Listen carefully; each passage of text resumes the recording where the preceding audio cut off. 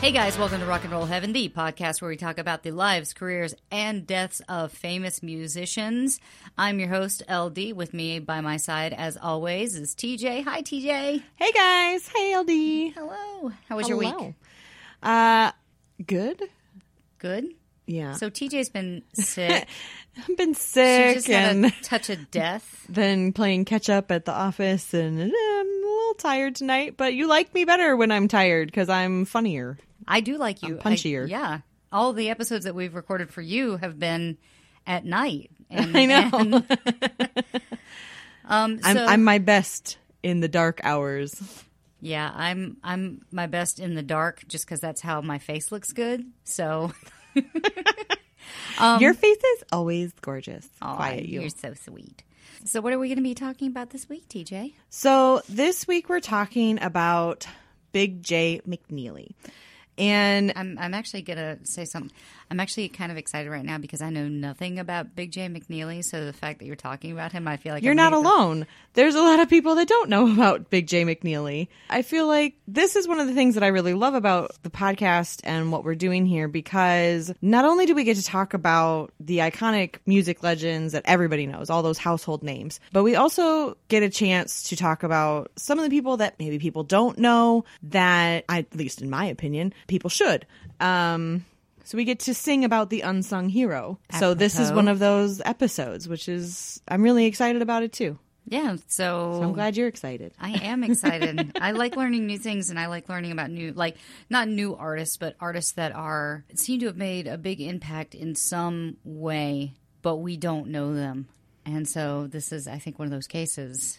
Definitely. It was one of those where I actually didn't even really know him or his impact. I actually saw him record for his 91st birthday. I happened into my local bar that I like to go to. I wandered in after gardening with my mom. I'm like, I need to go have an adult beverage and just relax. And I went in, and at first I was like, oh man, there's like music on this afternoon, like live band. Wait, you went to a bar in the middle of the afternoon? Okay, I'm not going to judge you. I'm sorry. It was a Sunday. And I did a lot of work before then. So, shush. I went into the bar, and at first I was like, oh man, I don't want to listen to a live band right now. Like, I just want to have my beer and I want to listen to the jukebox and just chill. That's not a common thing. I really enjoy the live bands. This particular bar, called Joe's Great American Bar and Grill, it's in Burbank. It's a local spot for me, but they actually are really, really good about getting talent in that are kind of maybe some unsung heroes or are bigger names that maybe just aren't as big anymore. He does a really, really great job at curating some really cool artists in there. So I should have known better that it was going to be a great show anyways. But if you're in the area at all, you should definitely go over there at some point or check out the website, see if anybody that you like is playing. They get some really great acts in there. So I should never think that I'm not going to enjoy myself. So he was playing there, and it was really cool because it was his 91st birthday bash. So the guy's turning 91, and he chooses to go and play a show.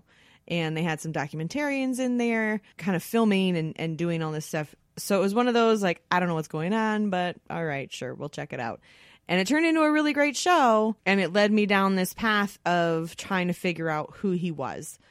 And I got to tell you guys, even though you don't know his name, I'm hoping that this episode will inspire you, like it did me, to go and maybe do a little digging. He was incredibly influential and doesn't necessarily get the recognition for it. So without further ado, I'll kick us off. And get us started on his whole life. Oh, I also want to preface as we go into this that there isn't a ton of information on him because, as we've pointed out, he's not as well known as some of the other artists that we'll cover in other weeks. But what was out there is a lot of interviews with him. So you do get a lot of his stories, but it's not going to be necessarily the most chronological of orders. We're going to do it in the style of Big Jay, a little more bluesy, jazzy, telling stories to learn about it. So you're asking the audience to just take a walk with you. Yeah, just act like we're sitting around telling stories. So we'll get started. Big Jay McNeely was born on April 29th, 1927, in the middle of the Depression, as Cecil James McNeely in Watts, California, just outside of Los Angeles.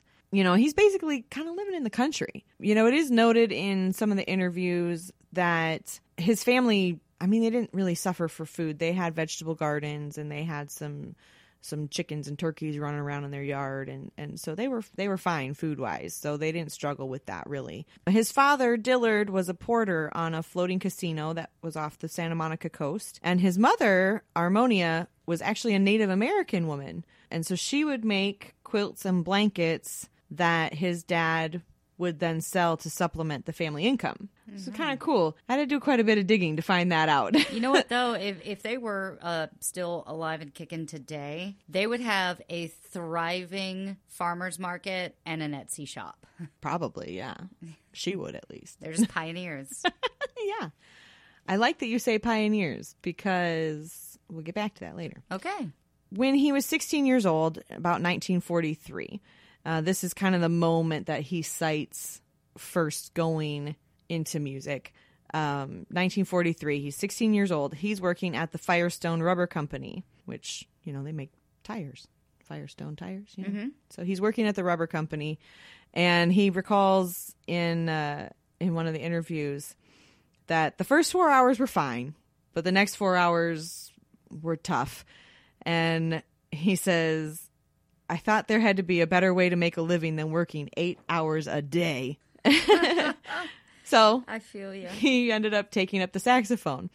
His brother Robert also played saxophone, but he also had a job basically coming out of the Depression. So I mean, right. And at a young age, you know. So again, I mean, he's still doing all right, but he quickly learned that was not for him. I mean, who wants to work 8 hours a day? That's so long. It's yeah. like 1/3 of your day. Yeah. Oh, you're telling me. You know, and his family's musical. Both his mom and his mother played piano. His brother Robert played saxophone as well. And when his brother got drafted to World War II, he had left his saxophone behind. So he picks up his brother's saxophone and starts taking lessons with the lady down the street for 25 cents a piece. And so he starts taking lessons the same time as with the same lady as Sonny Chris, which basically a childhood friend of his. Eventually, he gets put in touch with and kind of graduates, if you will, to taking lessons from a gentleman that plays first chair with the RKO Orchestra. And that's who taught him really about vibrato and kind of really started teaching him some of the technique things that he needed to get a big sound. Now, for people at home, what is the first chair? So first chair, when you're talking orchestra, is basically like the best player of that section. And then RKO, the orchestra, I'm assuming that has to do with like RKO Pictures and RKO Radio, like they would provide the music for the movies and the radio shows, I'm guessing at that time? I'm guessing yes. Okay. There was not really a lot about it. Again, kind of a lot of the information is piecemealed from several different interviews, so if he skims over it, I don't have too much information, and I apologize for that. So this guy's really kind of who teaches him all these techniques to get that big sound, which he'll become famous for. Meanwhile, while this is all happening, he's playing in high school bands, again, with Sonny Chris and Hampton Hawes.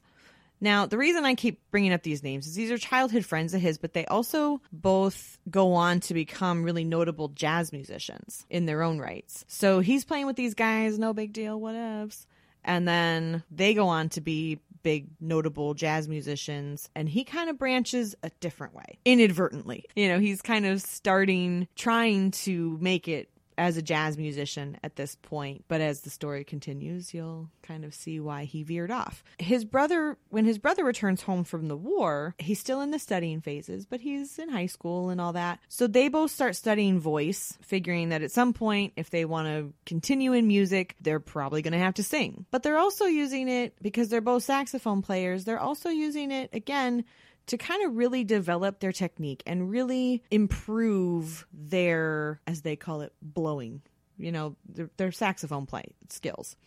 because a lot of those same skills transfer. I mean, when you're singing, you're using your diaphragm to push the air and control the air, which gives you different power and different abilities with your voice. Right. That translates back to the saxophone. You'll kind of notice Big J remains a student for a lot of his career and really just works on developing and improving and building out what becomes his signature sound through several years and through several different influences. Because he's doing all this, he's basically playing in a whole different way now than most jazz musicians at the time. He's using more of his mouth. Like at the time, like this sounds really weird. You know, the style at the time with jazz is using very light mouth manipulations on the saxophone and, you know, what they call a little lip. And he's kind of going at it with this whole big sound. So he's developing across, instead of having, you know, he's starting to learn his limitations, that he started this process later in life than he maybe would have liked if he wanted to be a big name jazz musician.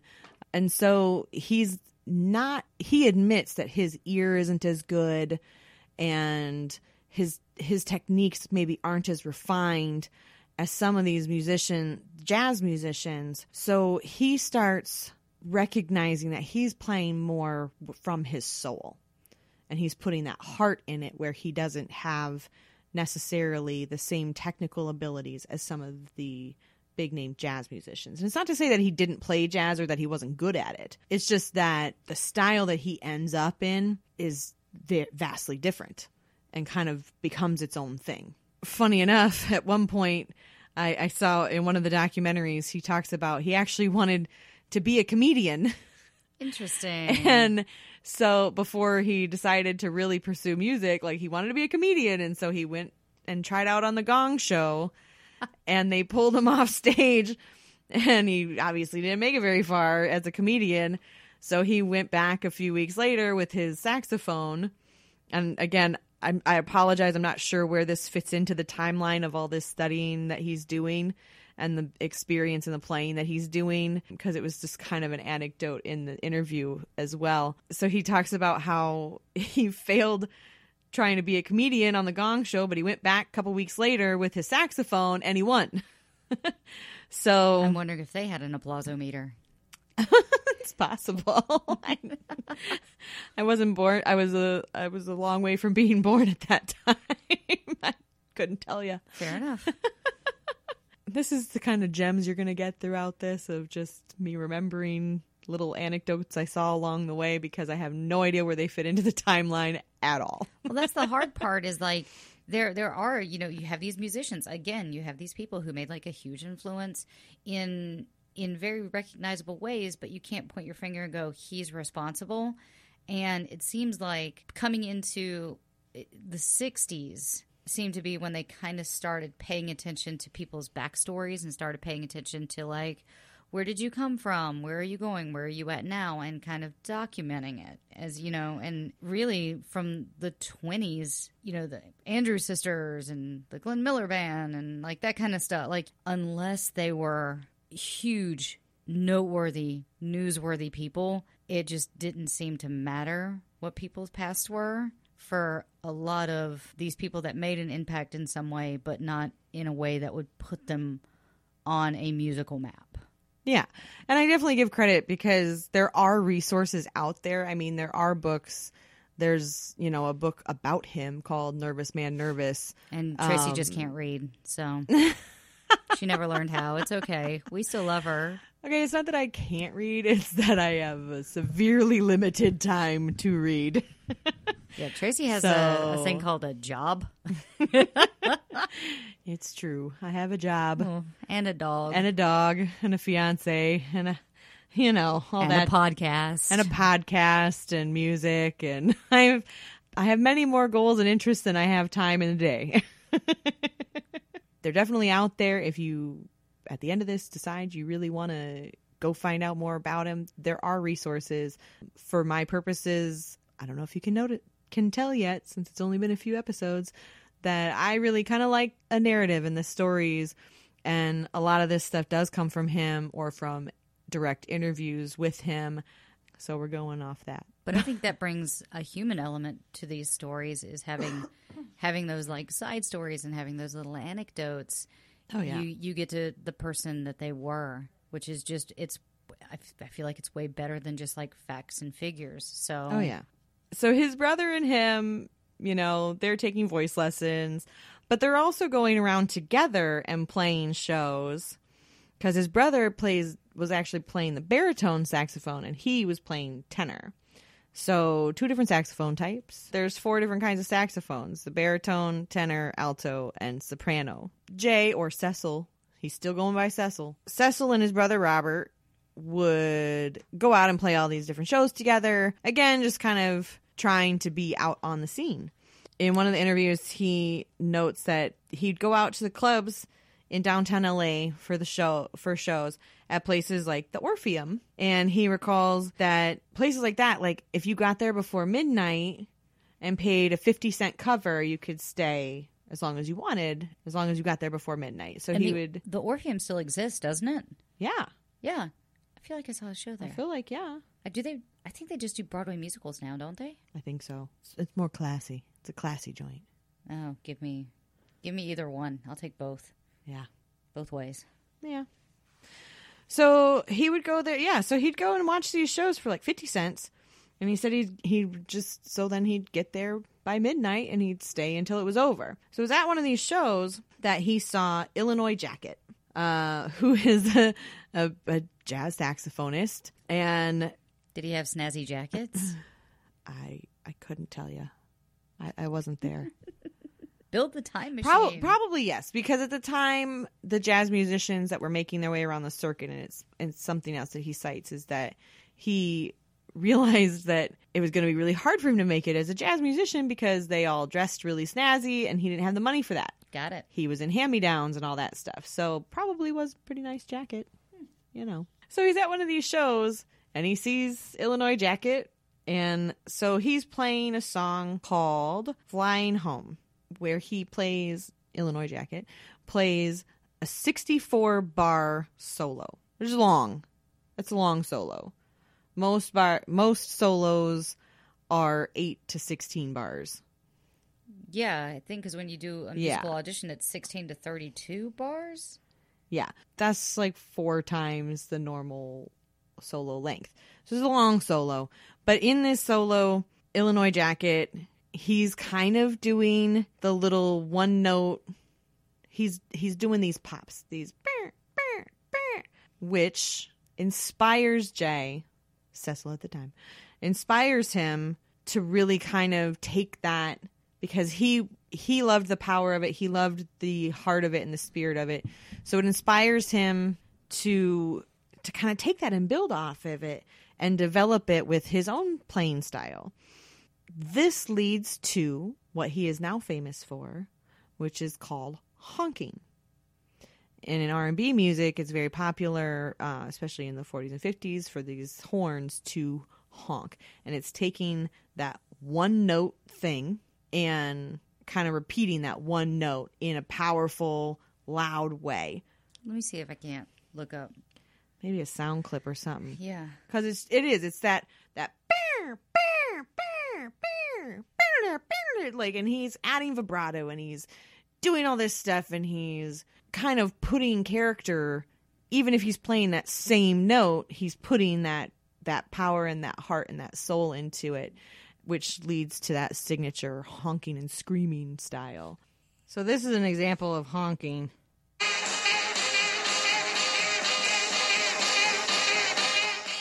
So basically hitting that same note, that is an example of it. And then he does it in so many different ways too, to just add these punches to the music. And it's kind of developing this style called jump blues. So that's kind of what's happening when he's developing this honking style. He's also kind of developing this whole jump blues movement. So he's going around and he's playing all these shows and he's creating this style that's all his.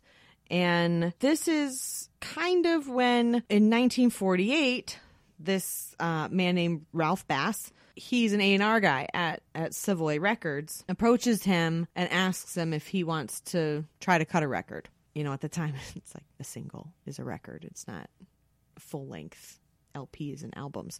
He says, well, yeah, of course I want to cut a record. And he goes to a little record store in Watts. The guy, he only brings in a few albums at a time because he doesn't want to get stuck with them.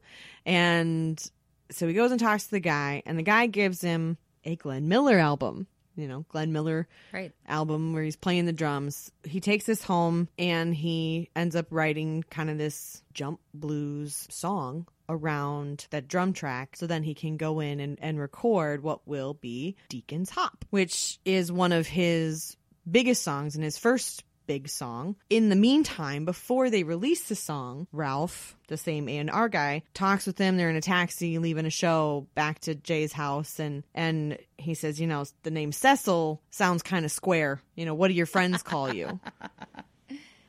And because he's like, you know, you need a big name if you want to make it. You need a better name. You need something like Illinois Jacket. Yeah. He says you need something more commanding if you want to be big.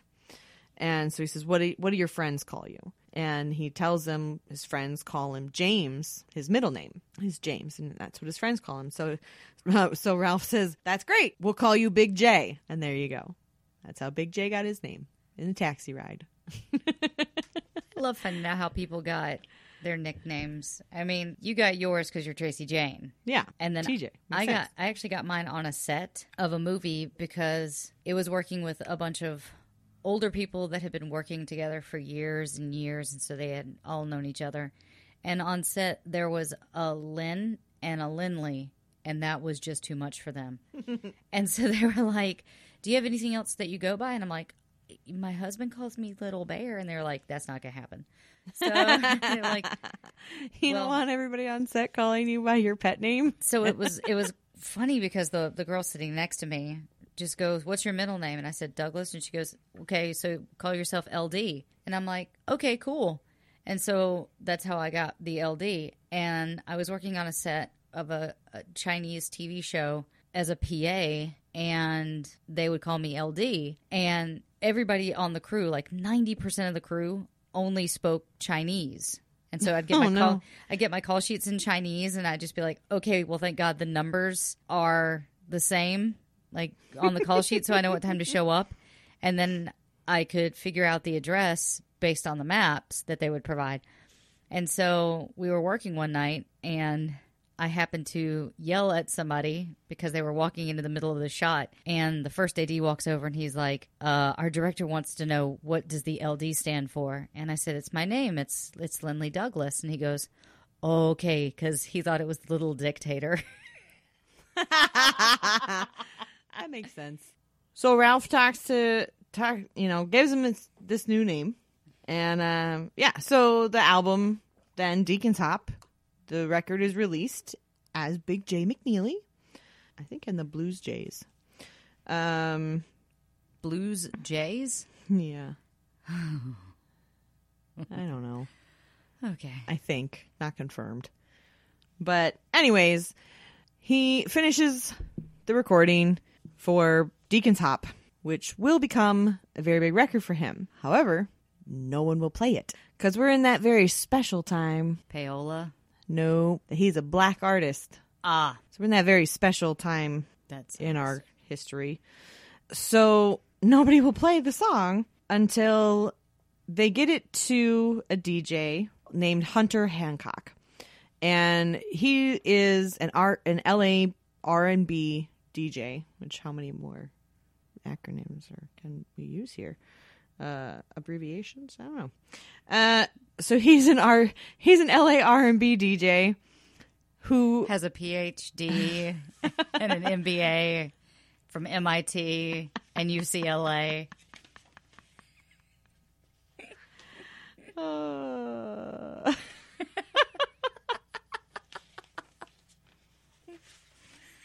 give up. I just broke Tracy. I give up. I broke Tracy. I'm so sorry. I just want to talk about Big J. So they get it to Hunter Hancock, who is an LA R&B DJ.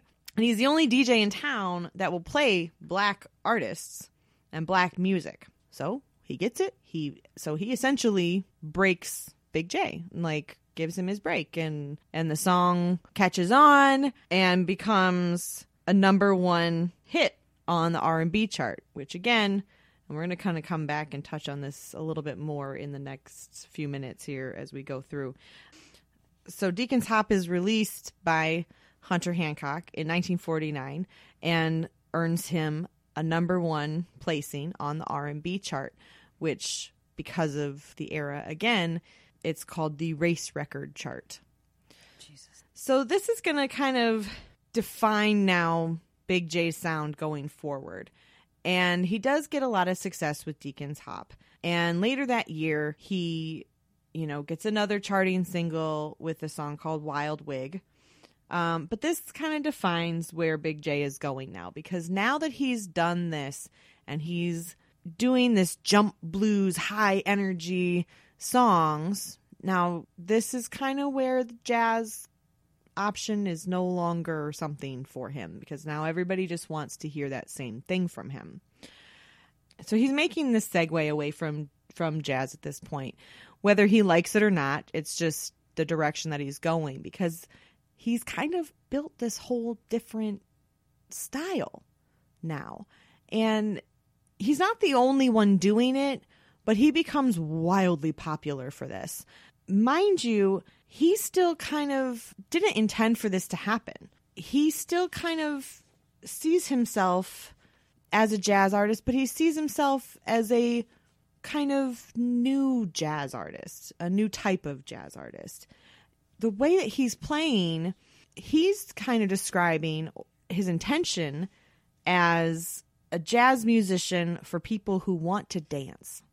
And that's kind of how he views himself and how he considers himself. Interesting, because when you think about blues, like the difference between blues and jazz is when you think jazz, you think 20s and swingers and like the Charleston. And, when you're talking about this time period, you're thinking about a very specific type of jazz.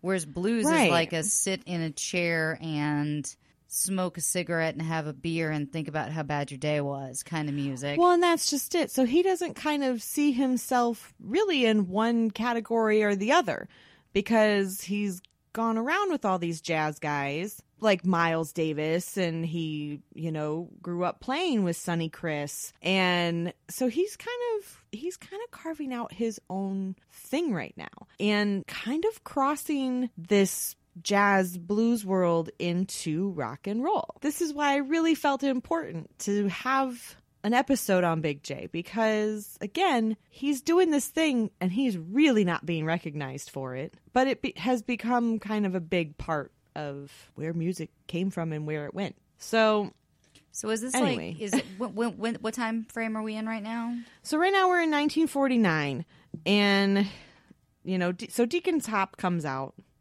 because I'm kind of getting ahead of myself a little bit here. Understand that he still has played with all these people, and he's still respected by these people, but even by his measure, he doesn't feel like he's as good. And he wants to play with his heart and his soul, and he creates this whole other style. And he does, but he still considers himself to be a jazz musician for people who want to dance. And I think that's really a great way to think about it, because as we progress into the story, again, if you know him and you start looking him up, or even if you don't know him and want to look him up, you'll start to see there's this whole big persona that starts coming out. And it leads again to yet another influential move of his, which is in performance style. He's widely acknowledged to be a first to make showmanship an important element in live performance. So now he's developed this style based on sound and creating that honking and that big energy and that loud sound that's already going to make people get excited. And it's doing that with Deacon's Hop. And he's touring around the country now, and really kind of everybody's getting revved up and riled up already. Like the kids are, the teenagers. One of the big things that Big J McNeely is known for is this performance persona, and he's already kind of walking through the crowd while he plays. And as he cites, it's because he wants people to feel like he's one of them and realize that and recognize that, and that he's just one of them. But one of the other things that he's very well known for is this laying on his back on the floor, playing his saxophone up in the air, kicking his feet, and really just in it. That sounds unsanitary. He puts his jacket down on the floor and lays on that. Did he get it from Illinois Jacket? He did not get it from Illinois Jacket. He does note in some of the interviews that he always figured, well, he'll just throw his jacket on the floor because he gets his suit cleaned after each show anyways. So he'll just throw that down and he'll lay on that. And he don't care if it gets dirty, whatever, because he's playing. He's having a good time. So how that came about was actually purely by accident. He's playing a show in Clarksville, Tennessee. Again, remember, Deacon's Hop just dropped, so he's going around promoting. He's playing this show in Clarksville, Tennessee, and the audience isn't responding. That's the worst. It's the worst. When people are when you're like trying to lay your heart and soul out on the line, and the audience is just sitting there staring at you, it is so awkward and so hard. Like, I'm not even going to lie. I've been there, and it's just not, because you're a live performer. Fun. I mean, I've done karaoke where people weren't paying attention to me and I got pissed off. Also, you have to think about the implications is that, I mean, it's really hard to stay on track. He's dealing with race relations and he's in Tennessee performing and people aren't paying attention. Like, that's not... It's really hard to stay on track because there are so many implications socially about this too. Not just the influence of the music part of it, but just all around. Yeah, and... Because, as you'll learn later, he's actually bridging gaps here. Please don't be defeated, because this is excellent information, and it's really hard. I'm like going, don't say anything. Just I know you're having because we want to riff on it together and like have that dialogue, but it's so hard to keep it in line already.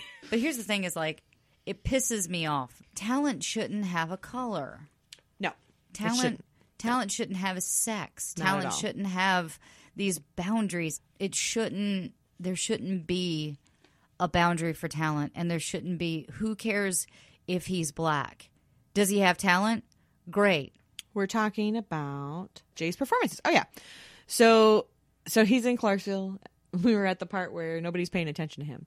So he comes back after intermission. None of these people are paying attention to him. Really, they're just sitting there watching. They're not reacting. They're paying attention, I guess, but they're not reacting. And he's decided, screw it. He's going to try to get a reaction out of them. However, he needs to do it. So he comes up through the crowd, as he's wont to do. And as he's walking through the audience, people are kind of like, what is this guy doing? Like, I don't know. And he ends up down playing on his knees, and they're starting to react and get a little riled up, like, wait, what's this guy doing? Oh my gosh, like they've never seen this before. And then this leads to him then bending backwards, laying down full on his back, playing on his back on the floor in the middle of the audience. Wow. And they start freaking out. So he got a reaction. So now he decides, okay, well, that was kind of cool. I'm going to try this again at the next gig. So he does it again at the next gig in Fort Worth, Texas.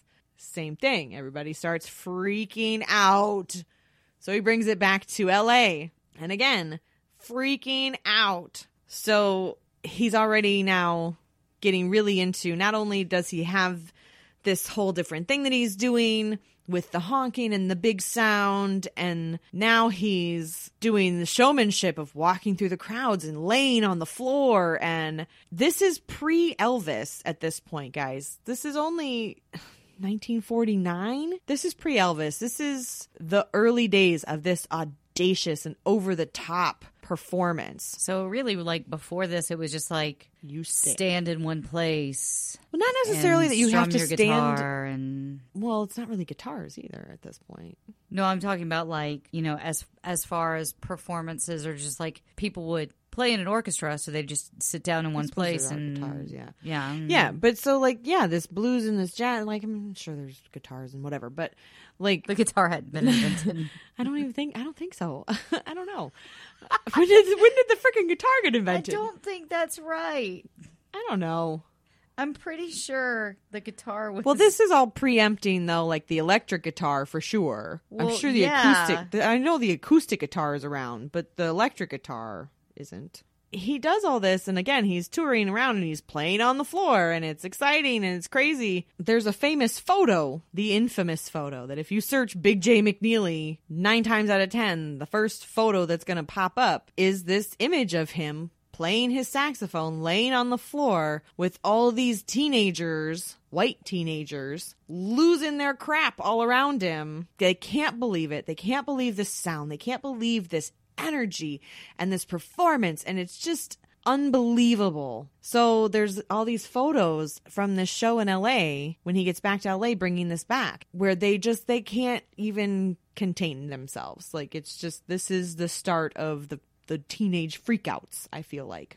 And I've seen that photo before, and it's so funny because it looks like it's staged because these people are in such a heightened... Yeah. They're just whipped up into a frenzy. They just, like, they have, like, I'm not gonna lie, they're, like, kind of orgasmic faces. Yeah. Like, they just can't believe it. You know, so this is really kind of, again, this is why he's acknowledged to be somebody that was one of the first people to really make showmanship a thing in performances.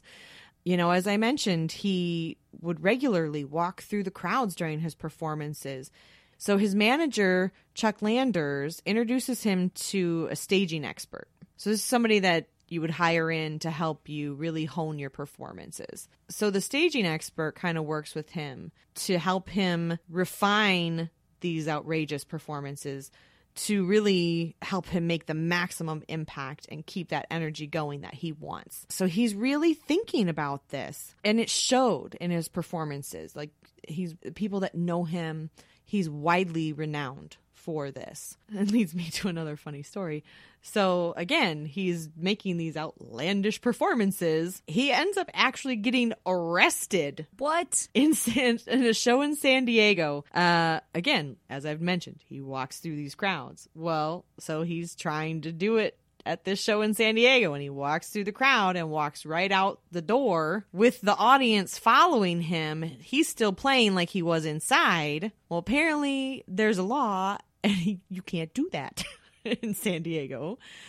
So there goes my weekend plans. Nah, don't go playing your saxophone honking down the sidewalk, LD. It is be hard. So there's a cop, and he calls it into the station house, and they come and arrest him in the middle of his show. Seriously. For causing a scene. You know, he'd done it, I guess, at other performances, like at the Birdhouse in New York and all that. But apparently there was this law, and he didn't know he couldn't do it there.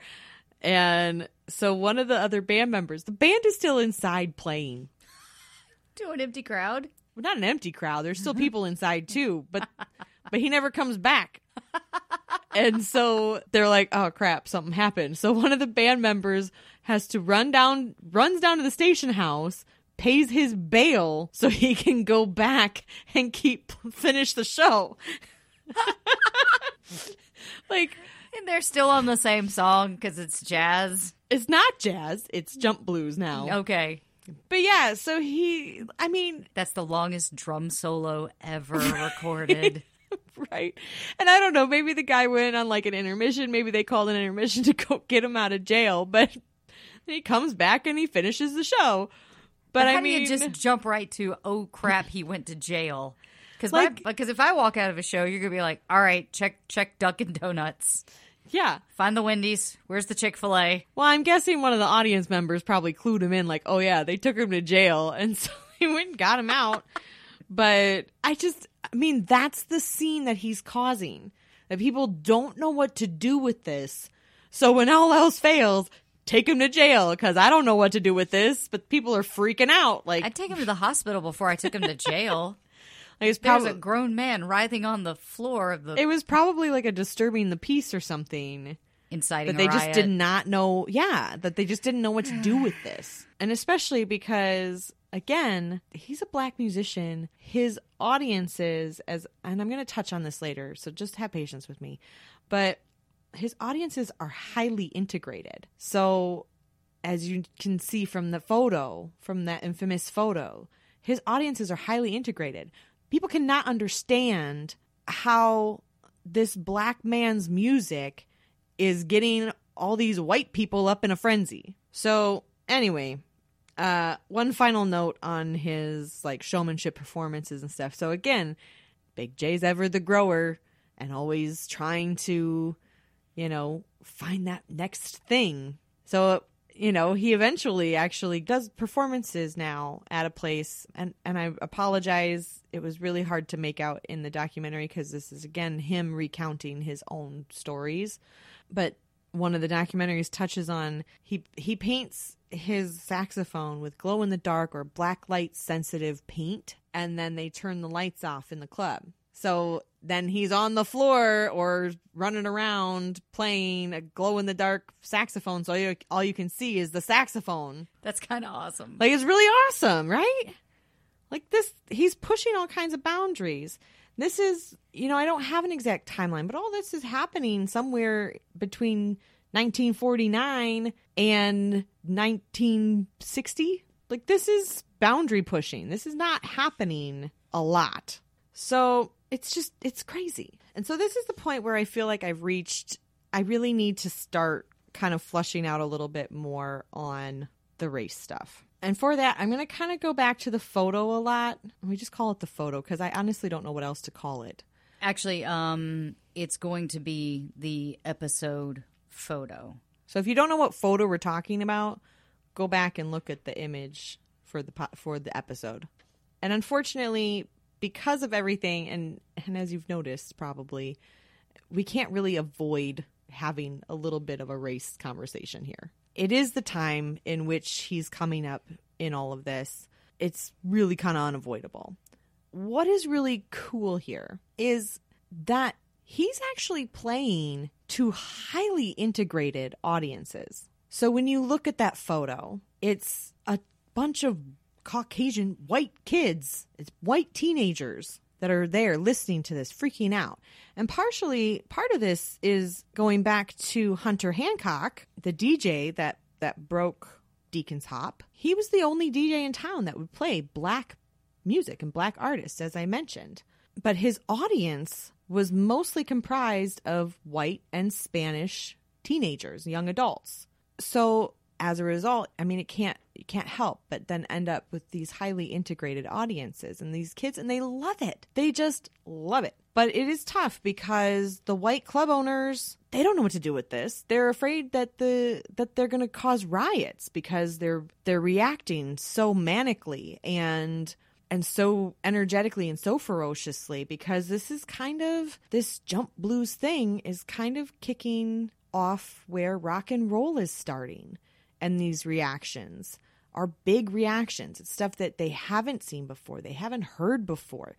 They don't know what to do with this. But Big J kind of encouraged it because he wanted his audiences to feel something. His words in one of the interviews, he felt like they reacted like that because they were waiting to feel something and he couldn't wait to give it to them.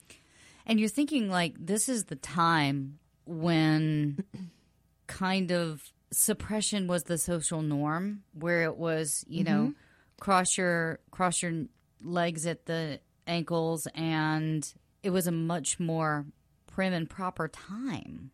Yeah. Like, you're only just starting to get rock and roll started, and it is very soda shop and poodle skirts and whatever. It is. I mean, but there's a lot that goes into, it's the argument of, does music reflect the times or does time reflect the music? And someone like Big J, who comes in with this like new sound and this new way of performing that people have never seen before, and there's so much repression that's built up from them from years and years of having to be so prim and proper and, you know, golly gee willikers.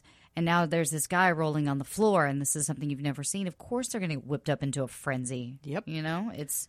Well, it was crazy because these club owners, I mean, yeah, they would call the cops because they were afraid these teenagers were going to cause riots. They were so whipped up. And again, I go back to the photo because if you zoom in to the background of that photo between the kids freaking out, you can see a cop in the audience. There's a cop in There the back. is a cop in the background, and there's also a guy who looks like he's made of paper. Look at that guy. This guy in the back, he looks like he's just like, he like warped in there. See him? Oh. It's probably because the hair maybe from the kid in front of him. Yeah. It just looks like he's just doesn't belong there. But there's like this that guy's my favorite. There's tons of pictures from that show of all these kids like freaking out. And it's one of the documentaries, which I will point everybody to, actually zooms in so you can see the cop in the photo, and it shows a bunch of other ones from that night too. But they're all like in ecstasy. They're freaking out, man. So back to racism in America. That's super light topic that we all love talking about. You and me both, man.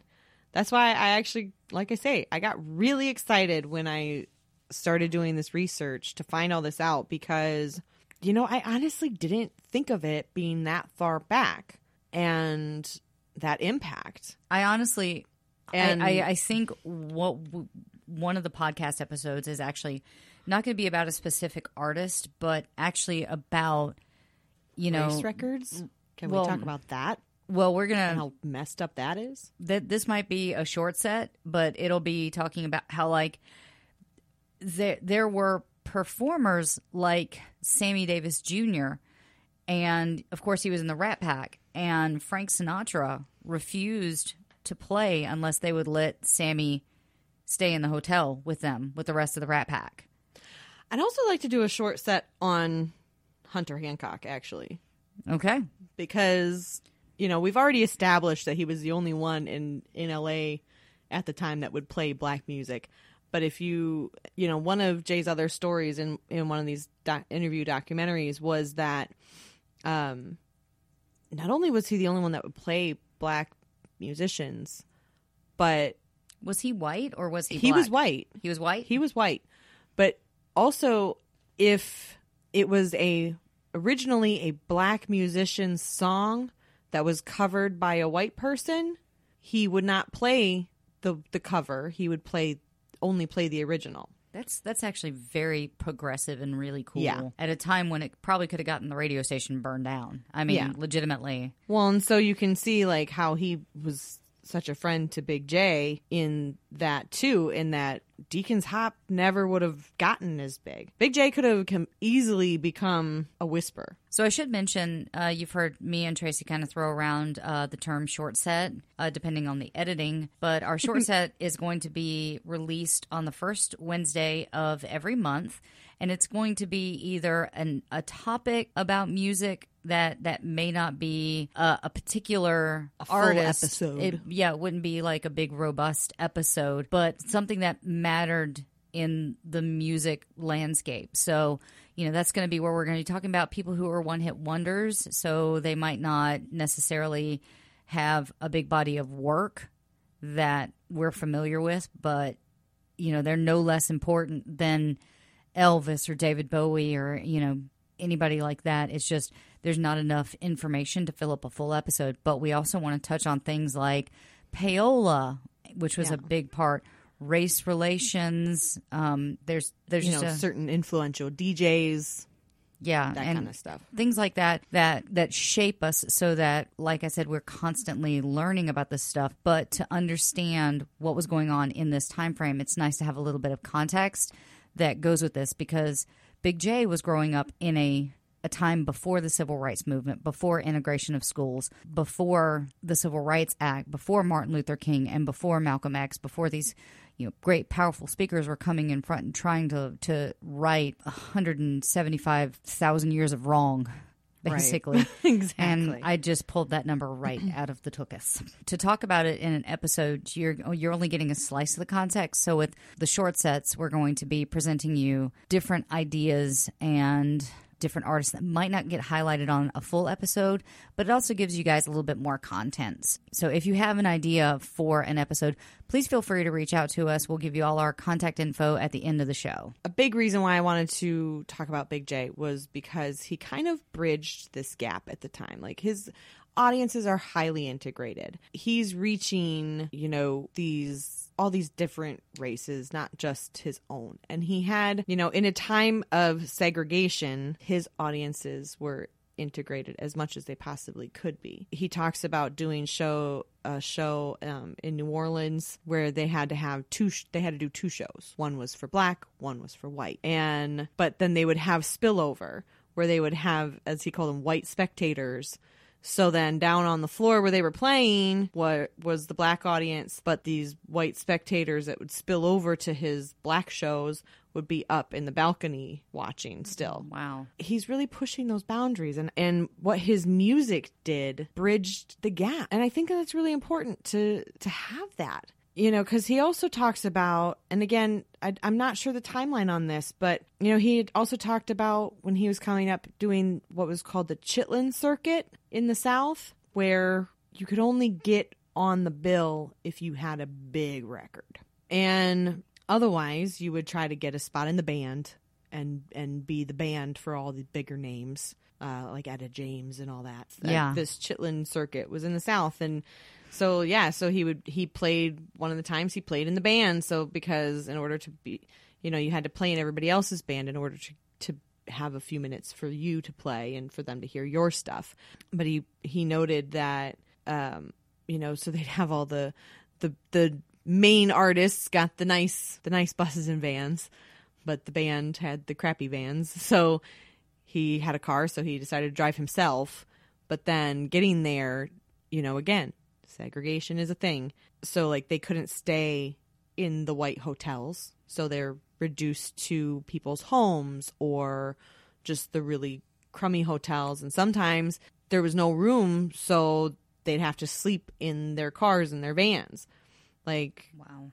This is the stuff that he went through as part of his musical career. And so to me, again, even more important to note how integrated that his audience has turned out to be. And as I mentioned before, it's not all roses that he had integrated audiences. I mean, they had cops called on them all the time because people were afraid that the kids were too riled up. And, he notes in one of the interviews, like that they didn't know what to do. And so he's like, well, then just don't give us the license to play here. Like, I don't know what to tell you. Like, while his integrated audiences loved him and loved these over-the-top performances that came out of him and the energy, his fellow African-American musicians often disapproved of these displays, shunning them as uncouth. I mean, I can honestly see that, Yeah. they're trying to they're trying to get respect, and they're trying to blend in and be taken seriously and be on the same level as some of the people that were not of color.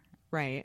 Yeah. So, yeah, and you can definitely see both sides, In one of the interviews that I read, Big J says, as an example of how his fellow African American musicians felt, in an interview with LA Weekly in 2016, Big J says, I played with Nat King Cole up in Oakland one time, and I came on Powerhouse. The crowd was screaming. I ran into him later that night at Bop City, an after-hours spot, and he said, you'll never work with me again. I thought he was joking.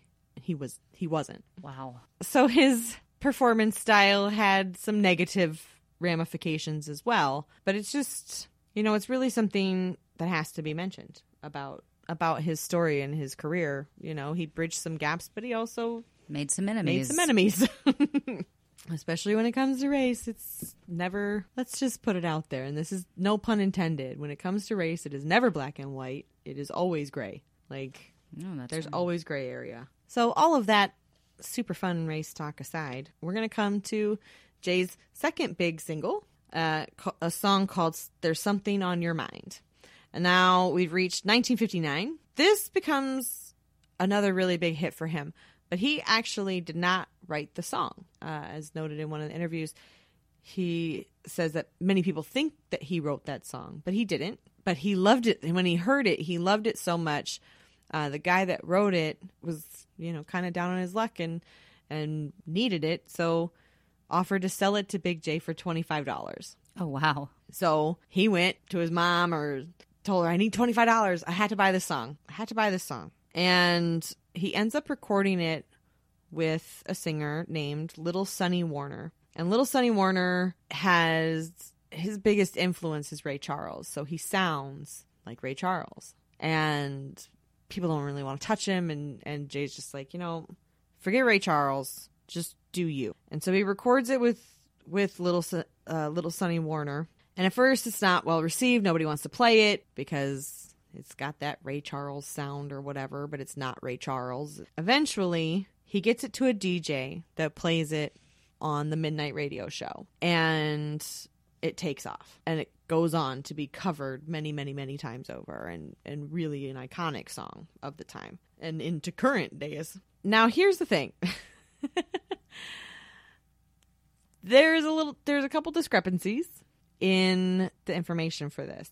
In one of the documentaries, discrepancy number 1 is which DJ finally put it on air. And Jay notes in one of the documentaries saying that it was Hunter Hancock again, which would make sense because it ends up on his label, on Hunter Hancock's label, releases the record.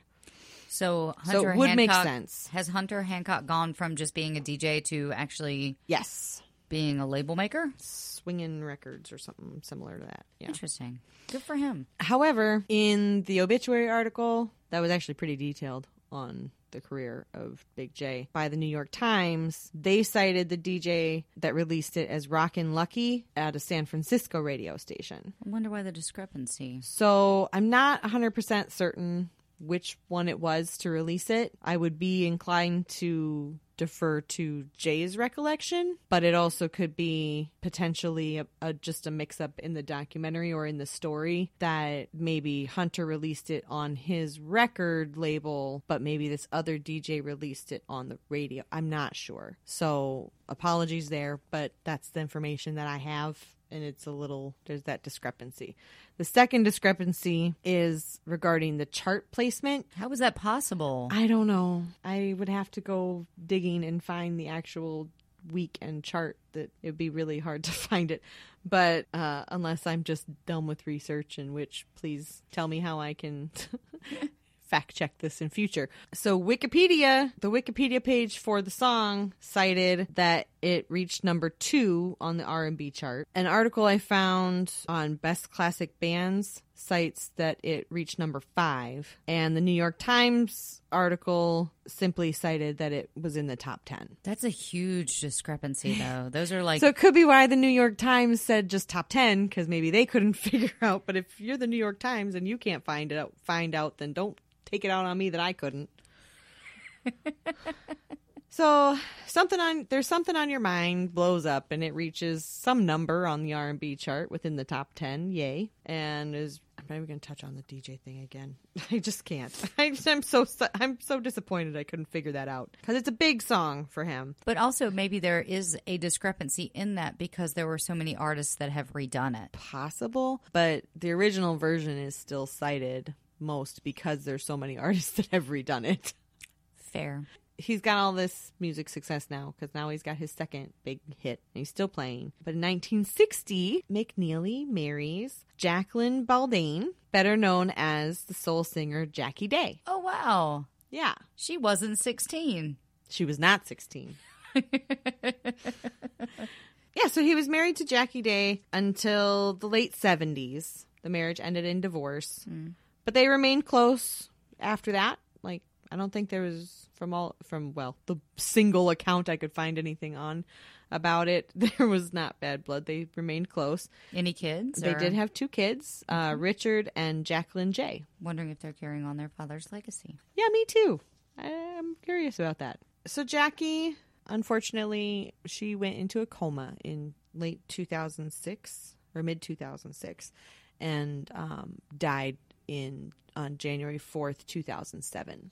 So Big J would remain popular throughout the early 60s before leaving the industry in 1971 because it's kind of his popularity has dwindled. So he leaves the industry in 1971 to become a postman, of all things. Wow. Yeah. That is not the career path I would have chosen for him, but okay. Well, a little unexpected. I mean, you have 2 big hits, but I suppose it's probably still not bringing in the revenue of a bigger artist. Right. You know, because he's not a singer. He's a saxophone player. So he kind of relies on other artists and bands to kind of pull it all together, maybe? Couldn't tell you. But thankfully, he returned to music in the 80s thanks to the revival of R&B. So, but now he's mostly touring and recording overseas. So he's still doing stuff here, and his colleagues in the industry recognize his influence and his contributions, but he's mostly overseas now, which really cool other story. He was playing with Detroit Gary Wiggins at the Quasimodo Club in West Berlin the night the wall came down. That is awesome. Yeah. And Hasselhoff gets all the credit. Oh, of course. Stupid Hoff. No. Hey. Hey. Just kidding. Love you, Hoff. Don't you hassle the Hoff. I love you, Hoff. So there's a quote from ponderosastomp.com. Well, from Wikipedia that cites ponderosastomp.com. About that performance and that night. It says, and Cold War legend has it that they blew down the Berlin Wall in 1989 with earth-shaking sonic sax torrents outside the Quasimodo Club in West Germany. So when they say that, I'm guessing that Jay did one of his walk outside with the rest of the crowd and let's blow this mother down. And that was Kinda 1989. Mm-hmm. Yeah. Yeah. I remember watching that and just not really understanding the implications of it as far as what it actually meant for the wall to come down. And as I got older and learned about what Checkpoint Charlie was and everything, now watching it come down makes me cry. So I can only imagine being there and knowing it, because the Berlin Wall, I think, just started being built in like the 30s. So, after, I love how you're looking at me like you're watching a History Channel special that music. That's the only thing I had to say about it. No, but music, I know, it's horrible. Music was actually a really big thing with the Berlin Wall, because the difference between East Germany and West Germany was like I forget, see, and this is where it's the bad thing, is I forget which side was which, but one of the sides would get all the new stuff from America. Like, so you know how you told me earlier that like science was not your strong subject in school? Yeah. Yeah. History, I'm awful. Like, I'm terrible. Man, I don't know if you love history. I'm terrible at it. So like this is actually really good for me because I have to, focus on dates and things that happened, and so I'm working on it. Yeah, the thing is that, let's call it, East Germany wasn't getting the new music, it wasn't getting new technology, it wasn't getting the computers, it wasn't getting the TV, they were kind of in the dark, and... Oh, then blow that wall down. Yeah. Big J's got to distribute some songs. Yeah, and so there were people there that were tearing down the wall that had never heard, rock and roll, I think, So it is a big deal for Big J to have been at the Berlin Wall at its destruction, because that was a huge moment in time. Oh, yeah. So, that's kind of awesome he was there. Yeah. I'm a history nerd. Yeah. That's the thing that I had fun with this one, because there's just so many really cool stories. It's like, I really wish that I would have known him better personally. Just be like, tell me some stories, Big J. He also actually played at the Grammys.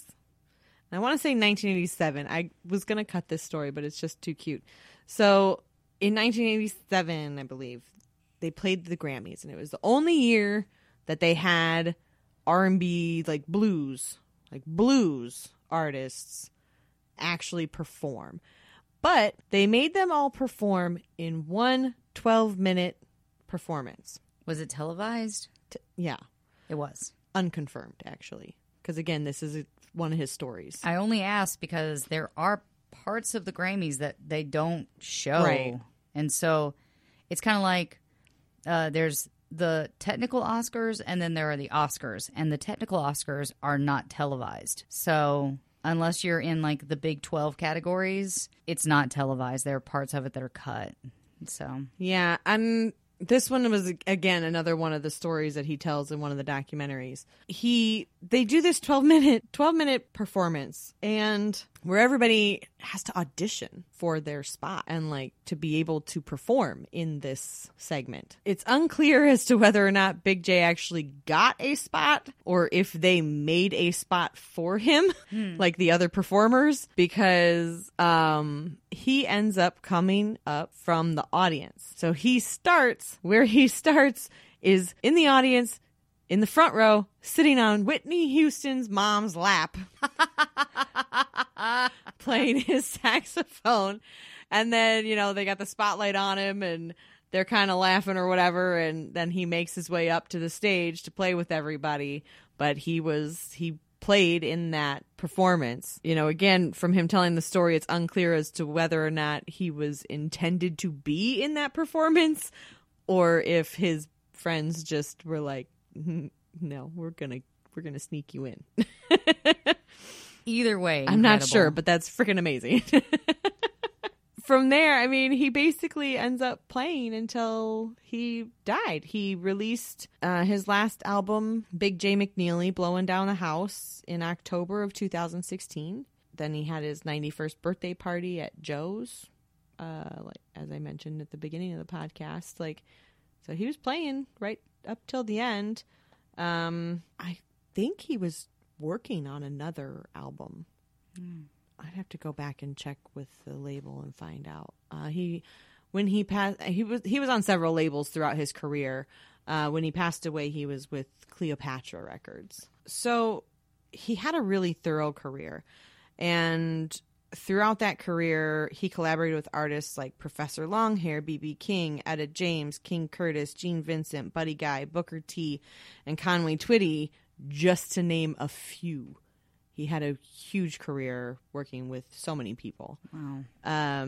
You know, and he also inspired many artists. So when he'd play in Seattle, Jimi Hendrix's dad used to take him to shows. Oh, wow. Huh. So does that make sense with like his guitar solos Yep. and his performance style? And he actually cited Big J as one of his influences early on in his career too, and really kind of pushing those boundaries and those limits. And so I'm gonna kind of leave on a couple other little tiny things. Like, we've done a lot of just social commentary and things in general because this is Now, are you going to touch on been his a lot. actual death, or Oh yeah. you know the whole point of this podcast? Big J had a great career up until his death on September 16th of Virgo. 2018. Virgo death. Well, he's not a Virgo though. He's a No, but his Taurus. death was a Virgo. Stop showing off. September 16th. September 16th, he passed away from late stage prostate cancer. Which is how every episode of this podcast is going to end, In with someone's someone dying. death. Noted by the New York Times in McNeely's obituary was something that I full-heartedly agree with after having researched him out. They noted that he played a pivotal role in establishing the saxophone before the electric guitar supplanted it as the featured instrument among soloists at the dawn of rock and roll. I felt like that kind of summed up everything that I researched and everything that we've done here so perfectly. That it really was. I mean, he bridged gaps and he pushed boundaries and he created his own sound and style and kind of helped bring us into where we are now. So it stands to reason that there's actually much debate that with as much influence that he seemed to have in the history and the evolution of music, why he has yet to be acknowledged with an induction to the Rock and Roll Hall of Fame. When asked in an interview with jazzwax.com, which technically was with, I believe the author was Mark Myers, Jay replied, "I don't know. I guess the people who make those decisions don't realize I'm still around." Wow. Wake up, sheeple. So I felt like that was kind of the perfect quote to close on, because there's a lot of people out there that don't know who he is, myself included, before last April. I had no idea. And even then, I really had no idea until I really started researching for this. And, you know, he has been inducted into the R&B Hall of Fame, and he was awarded in 2001, which goes way back to the very beginning of the podcast, the Pioneer Award in 2001 by the Rhythm and Blues Foundation. It's you know what's great about this story is that he just got a podcast episode because a girl happened to wander into a bar. Yep. And I couldn't leave after I completely understand. I could not leave. Yeah, and because of that performance, you started to dig and you started to find out more. And because of that, we have this episode now. And because of this, he's got another piece in, out into the universe. And some kid might listen to this podcast and pick up a saxophone and try to emulate Big J.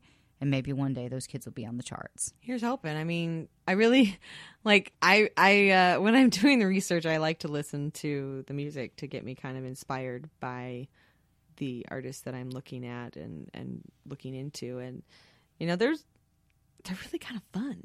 I mean, we only really talked about 2 of his major hits, but he had a number of others, including Nervous Man Nervous, which great freaking song. Great song. And, a whole album that just came out at the end of last year, or I'm sorry, toward the end of 2016. And, there is a book out there called Nervous Man Nervous. And there's a couple of just short documentaries on YouTube that's just really fun to listen to him kind of retell these stories about his career. And I definitely would encourage people to just, take 3 minutes and listen to one of the songs or, if you really like it, take 20 minutes and watch the little documentary. It's, these are people with some pretty interesting stories. Excellent job. And I'm really glad that I got to find out about somebody that was such a pioneer and I didn't even know his name. Yeah. And that's the point of this podcast. That's the point. I mean, I do fast because I know you're very good at this, and I forgot to do them at the beginning of the episode. Oh, okay. Go ahead. Sources. We love sources. I know I told a couple as I went through, but sources include jazzwax.com, bestclassicbands.com, the New York Times, electricearl.com. That was really only for info on Jackie Day. Cleopatra Records, their website and blog, of course Wikipedia, and then there was 2 documentaries on YouTube, one which was sourced from Cleopatra Records called Blowing Down the House that went out in conjunction with the record, and another one that if you just search Big Jay McNeely documentary, you'll find it. Well, excellent job. Thank you for that. You are very welcome. We got a history lesson, and I love that. All right, guys. Well, thank you so much for listening to this week's episode. We have a fun little surprise that we will be doing short sets the first Wednesday of every month. So if you want to support the show, which would help us out bunches, you can find us on patreon.com at patreon.com/rockandrollheaven. You can find us on Twitter at rockandrolllt. You can find us on Facebook at Rock and Roll Heaven Pod. You can find our Instagram where you can see our lovely faces and pictures of everybody that we're talking about, and we'll post the picture that Tracy's been talking about on our Instagram there, and you can do that on Rock and Roll Heaven LT. And you can check out our super fun website, which has every letter in the English language except for the letter Z. But if they could fit that in, I'm sure they would. And you can do that at rockandrollheavenl.wixsite.com/mysite. So rockandrollheavenl.wixsite.com/mysite. And you can also email us at rockandrollheavenlt@gmail.com. And please feel free to send in story ideas or artists that you'd like to hear us cover. Or if you have a really awesome story about the time you met someone in rock, they can be living or dead. It's okay. We just want to hear cool stories about rock stars. Heck yeah. And, well, that about does it for this week. Again, thank you so much, guys. Thanks for listening, everybody. And keep rocking in the free world. Bye, LD. Bye, TJ. It's NFL draft season, and that means it's time to start thinking about fantasy football. FantasyPoints.com features industry-leading experts and prognosticators using proprietary hand-charted data to help you score more fantasy points. FantasyPoints.com is the place to go for whatever kind of fantasy football you play. Whether you play fantasy football, daily fantasy sports, or do a little bit of everything, Fantasy Points has the meticulously researched content to guide you to victory. And why wait for the fall? Fantasy Points also covers the new spring football league, the UFL. Join the guru, John Hansen, Scott Barrett, Joe Dolan, and other massive names in the fantasy football universe with an exclusive offer. Use code Pantheon for 15% off any Fantasy Points package, including the all-in package, with access to every article, tool, and data nugget that Fantasy Points has to offer. That's FantasyPoints.com and code Pantheon for 15% off at Fantasy Points. FantasyPoints.com, code Pantheon. Score more fantasy points.